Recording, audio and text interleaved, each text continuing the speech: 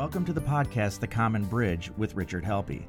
Rich is a successful entrepreneur in the technology, health, and finance space.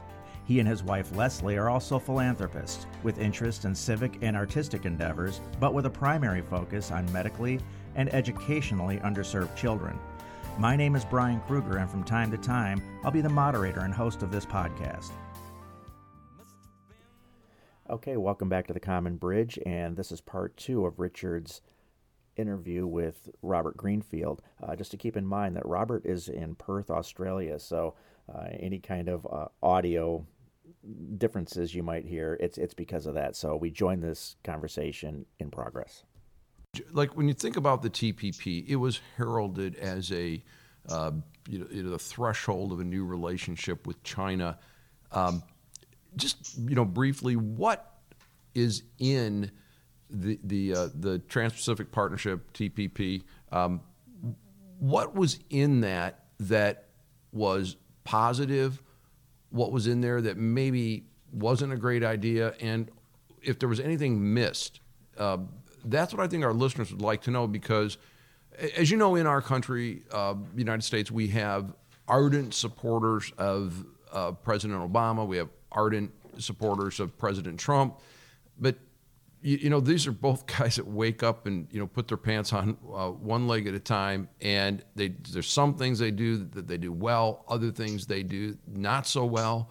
And I think this is a great example. What was in the Trans-Pacific Partnership, the TPP, pluses, minuses, omissions, and then then we'll get into a little bit later talking about what President Trump's done.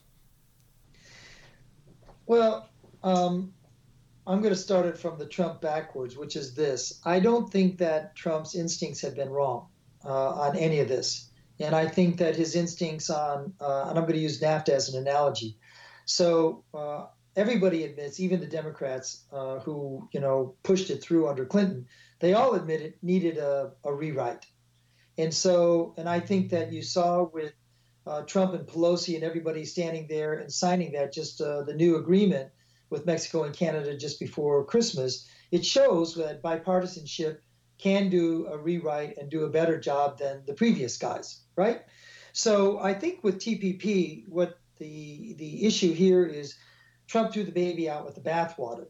Now, the wonderful thing about TPP is not what was included, but it was what was not included. And that was, it did not include China. It specifically left out China. China tried to do its own alternative mechanism and then later came up with this Belt and Road Initiative, which they are using to try to control the world. But the TPP took all the countries of the Asia-Pacific region, including countries like Canada, Australia, but also Singapore, all the way around the Asia-Pacific region, and put them all together, and the only country not included was China. And Obama got everybody to agree, which was like some kind of a miracle. So inside the trade policy itself, you can talk to trade policy experts and say, wow, that TPP thing, the U.S. could have gotten a better deal. Maybe they could have gotten a better deal. Just like Trump has gotten a better deal for us with Mexico and Canada. So my point on the TPP, and I have a lot of friends that are big time supporters of Donald Trump. One, I can't use his name, but he was offered to be the ambassador to ASEAN. And he is a very strong Republican supporter. And he's a very strong TPP supporter. And he tried to get Trump to listen.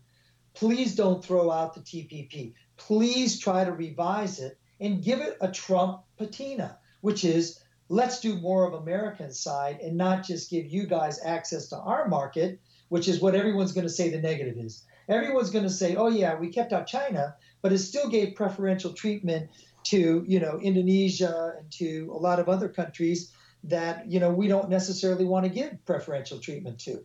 But the reality is that could have been rewritten.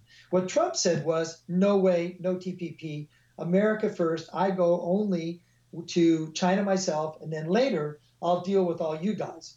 What that did was, unfortunately, Rich, by doing that left a lot of very weak countries where China is now militarily much stronger. I'm sure you know the so-called 9-dash line, which is that line that goes, almost the entire South China Sea. For your listeners, the South China Sea is the body of water that goes from China, and normally there's either a 12-mile or a 200-mile maritime limit, commercial limit. China claims a couple thousand-mile limit. So what happens is Trump, by throwing out the TPP, he left a lot of people vulnerable. Those people now are working, even if they don't want to, they have to work a bit with China. Now, that being said, to Trump's credit, moving forward here, Trump is much stronger on the military side than, let's say, Obama. Obama was a bit of bluff and bluster, but Trump actually is giving Taiwan new equipment, new aircraft. Trump is actually taking the U.S. Navy and, going through the Taiwan Strait, going up and down the South China Sea. Trump is actually doing some real things that are quite important to protect our friends. Ironically, Vietnam is one of our strongest friends in the region, even though they were a former enemy. They are a bigger enemy of China. So, I'll pause there for a second. Isn't that something that during our life and including early adulthood, we were fighting Vietnam, who had the support of China, and today Vietnam has one of the most robust and growing middle class citizenry on the planet. Robert, you mentioned something that I think our listeners would like to hear about. Some of our correspondence that we've enjoyed back and forth through our social media, you talk about the way that the Chinese are methodically gaining access to vital resources. I don't know if you named titanium or chromium by name, but that they're playing for the long term and that they are doing it around the world. Could you give a little background on that, if I've read that right, and then what our policy responses have been and what's working and what's not working? Okay, so I'm going to give Trump big time credit on this, which is Mike Pompeo. You can like him or dislike him, but Mike Pompeo is one tough hombre. Mike Pompeo, if he gets a sniff that the Chinese are doing a deal with somebody, he's on a plane and over there telling Boris Johnson, you are not signing with Huawei. And then he gets Trump to get on the phone and yell at Boris Johnson. So what the United States is doing is every time that China makes an incursion in anything that is of a critical security nature, the U.S. unilaterally steps in and says, no way, and pressures our allies. Now, I don't know if that's a great long-term policy, but I know this, it's gotten the Chinese attention. The Chinese policy, let's just talk about that. So while the U.S. is like fighting a terrific rearguard action here, and whether you're a Trump supporter or not, I think everybody should be thrilled that Mike Pompeo is out there, and he's doing the fighting the tough fight. Okay, and I wish that he would stay away from the political side and focus on this, because it's actually something he's darn good at. Okay, so what the Chinese are doing is they started something called the Belt and the Road Initiative. What it really is a policy of expansion for China to essentially reach out to the entire world and to control critical resources, such as the ones that you're talking about, chromium, all of the metals that go into production of high-tech equipment. So it's to get that, and it's to create ports. You were going to ask about ports. We were going to discuss that. But throughout the world, China now has a plan to reach into places and essentially get the materials that they need that they do not have. You have to remember China only has one great resource, which is 1.4 billion hardworking people. I'm not saying smart, I'm saying hardworking, okay? And these folks, they got a plan. And they know how to control their population, which I'm not advocating, but that's what they do. And they're working their plan every day, whether it's on currency, another area that you wanted to talk about, whether they're working on this Belt and Road Initiative, or whether they're working on resources, or whether they're working on, their top industries. I think the message that I would like to put out there, Rich, before we even go any further is this. China has a plan. That plan includes universities. We haven't mentioned that yet. I know from personal experience where my kids go to university here in Australia, 48 out of 50 students in some of the master's degree programs in technical disciplines are from mainland China. And another one, 100 out of 101 master's degrees in accounting at the University of Australian National University, the number one school in the country. 100 out of 101, mainland China. Okay, if you go around, there's over 1 million Chinese university students, college students, we call it university here, students in Australian universities. There's also close to that number in the United States. And they're not just doing that. You also, and I don't want to be too esoteric here, but there's something called the Confucius Institute, which the United States under Pompeo is starting to shut down in the United States. The Confucius Institutes were ways to fund it sounds like a really wonderful, benign thing. We're going to teach everybody Mandarin, right? But the reality is, it's not about teaching Mandarin. It's actually about pushing the Chinese Chinese Communist Party agenda, which is to control U.S. Scientific discovery, to take that back. Rich, I know you read every day. How many times do you read in a month that some Chinese guy at some university is taking IP back? Just last week at Harvard, are you aware that the head of I think it was the physics department which was a non-Chinese person, was indicted for collaborating with Chinese to take back U.S. government secrets to China? Are you aware of that one? That did make the news, and that's one of the reasons we're doing this podcast, is that our news, when you turn it on here, it's a contest between the Democrats and the Republicans and who smeared who and who said what. We're not going after the issues of the day. And I was intrigued by your commentary around the university students, was not aware of the magnitude. And I know militarily, the Chinese, they challenged President George W. Bush, if you remember the spy plane incident where a Chinese pilot was lost. And very early in the Bush administration, they challenged Obama, basically playing chicken with our destroyers in the Strait. And yeah. I don't recall if they tried to push Trump, and that's probably because they had no idea what the guy might do. But exactly. That's another piece. But it's real clear that we're going to be competing with China on trade, militarily, and for world influence. There's a school of thought that says that the yuan will become the reserve currency in the world. And I suppose if we don't get after our deficit, somebody else is going to come there, Bitcoin or somebody. But as you kind of look forward, if you had to pick out, say, 3 places we're going to really contest the Chinese, and some things that we better do and some things we better stop doing, I think that's our listeners would like to, have that brought home. Okay.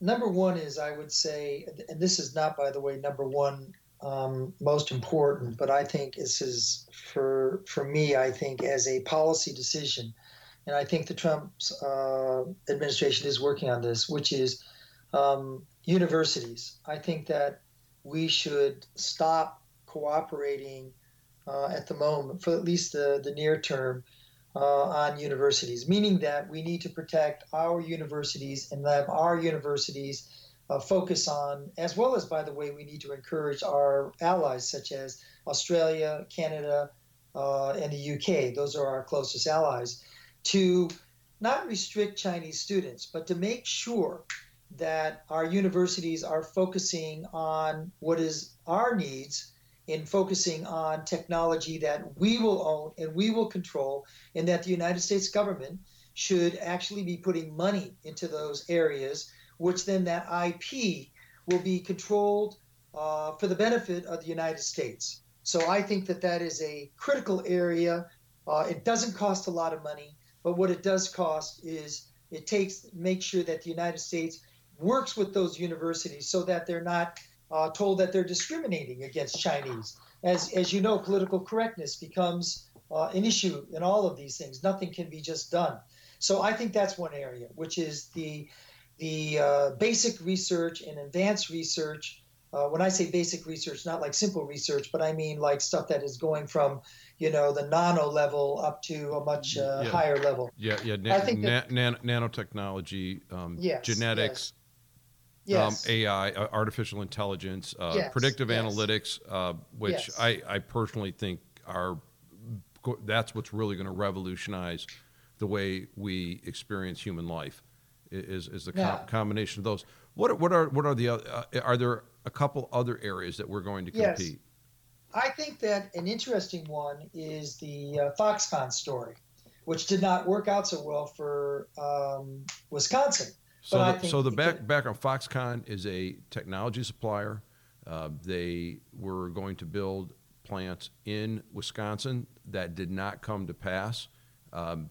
So just for the back, again, we're technology people, so just for folks that don't understand what Foxconn is, I know that I will have listeners from one part of the political spectrum that they think Foxconn is a news report from the Fox News Channel, the con, so they're sorry. So here's the point I wanted to make with Foxconn, which, as you know, is a big supplier to Apple, right? Mm-hmm. And they do everything from the glass to the assembly. And so all the Apple products, all the iPhones, they are, I think, 60% of the content type thing. I mentioned them is money, that I would like to see a deal with the United States and China to bring manufacturing back to the United States. I think that the United States should sit down with industry executives in the United States and say, Hewlett-Packard, what can you bring back from China? Let's start with the engineering. Let's cooperate with Stanford and bring that engineering back. But let's also bring back jobs. That can be done. But that has to be done on a basis that not just kind of like Foxconn, which says we're going to do $5 billion deal and get a bunch of free. Foxconn got a bunch of tax rebates. I don't want Chinese to get tax rebates. What I want is to see the Chinese actually take some of that mid-tier manufacturing and bring it back to the United States. That's true collaboration. That will say to the Chinese will say to the Americans back and forth, hey, we can work together, two economies, and that's a way. And that thing could result in millions of jobs because the Chinese have millions of jobs that they could actually bring back here. Just like we gave millions of jobs to them, they can now start bringing that back here. And I'm not talking about making toys. I'm talking about good manufacturing jobs, supply chain type of things. So that's area number 2, where we can cooperate, okay? And then area number 3 is not an area of cooperation. Area number 3 is one that you already mentioned about under the Obama, the military side.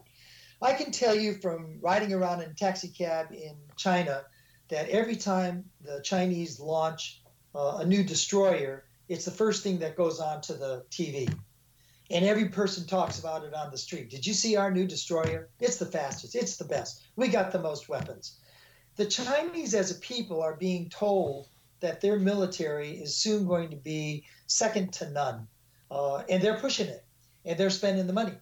So what we need to do is we need to have a strategy with our allies, not the go it alone stuff, but with our allies to unfortunately put the ring around China, which includes South China Sea, which includes actually Trump is doing a lot of this, okay? So I'm not going to be critical of him on this. But I think where Trump lets down is that the go it alone is not a good thing.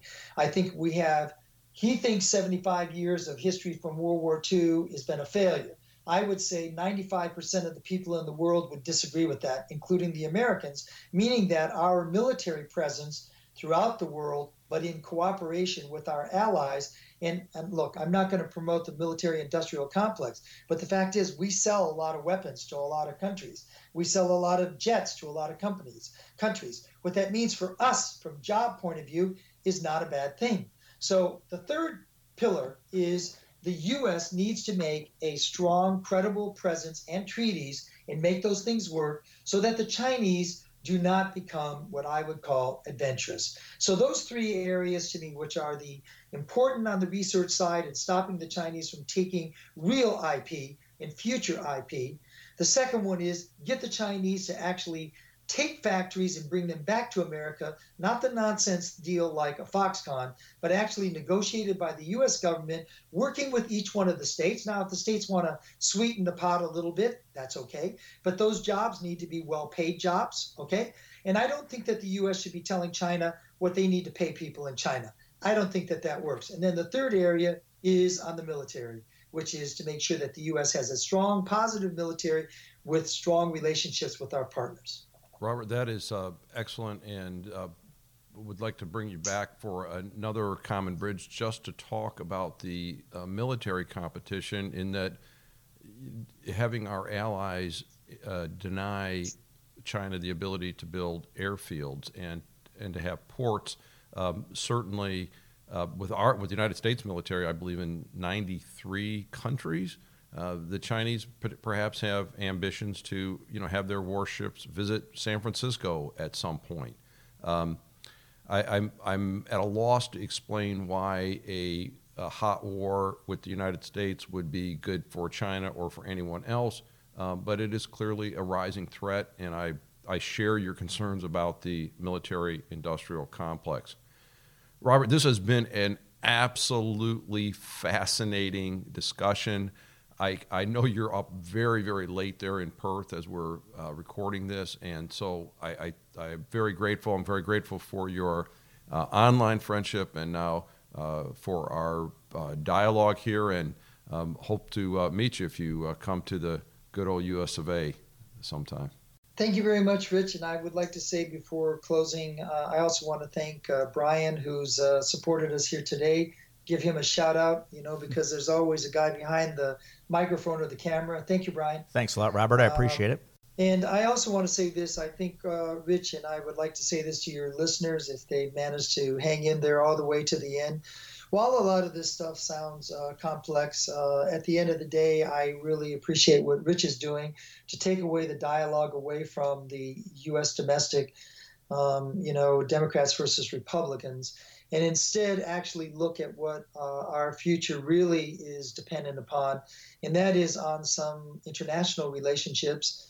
China, in particular, is the most important one. And Rich, it's to your credit that you not only spoke to me, but you've had other guests on. So thank you very much for that opportunity. Well, glad to have that. And Brian, Robert and I so we have like mutual social media friends, right? And one guy, he's got a talent.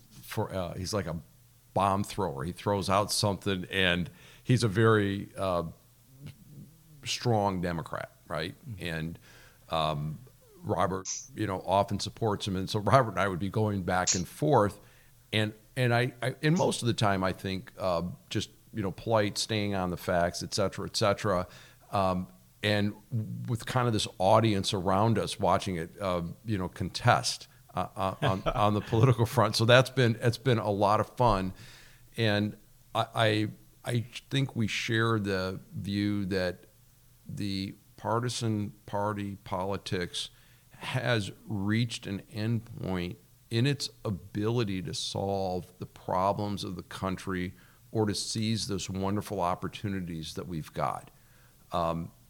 Anybody that watched the antics of the impeachment and the State of the Union address and the aftermath from the State of the Union address, I don't care if you're coming from the far right, the far left, or the middle, it is not making us look good as a country. And we just need to do a better job.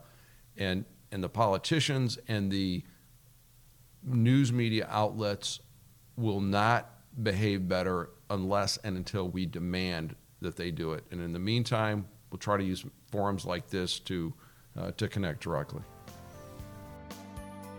You have been listening to Richard Helppie's Common Bridge podcast. Recording and post-production provided by Stunt 3 Multimedia. All rights are reserved by Richard Helppie. For more information, visit richardhelpy.com.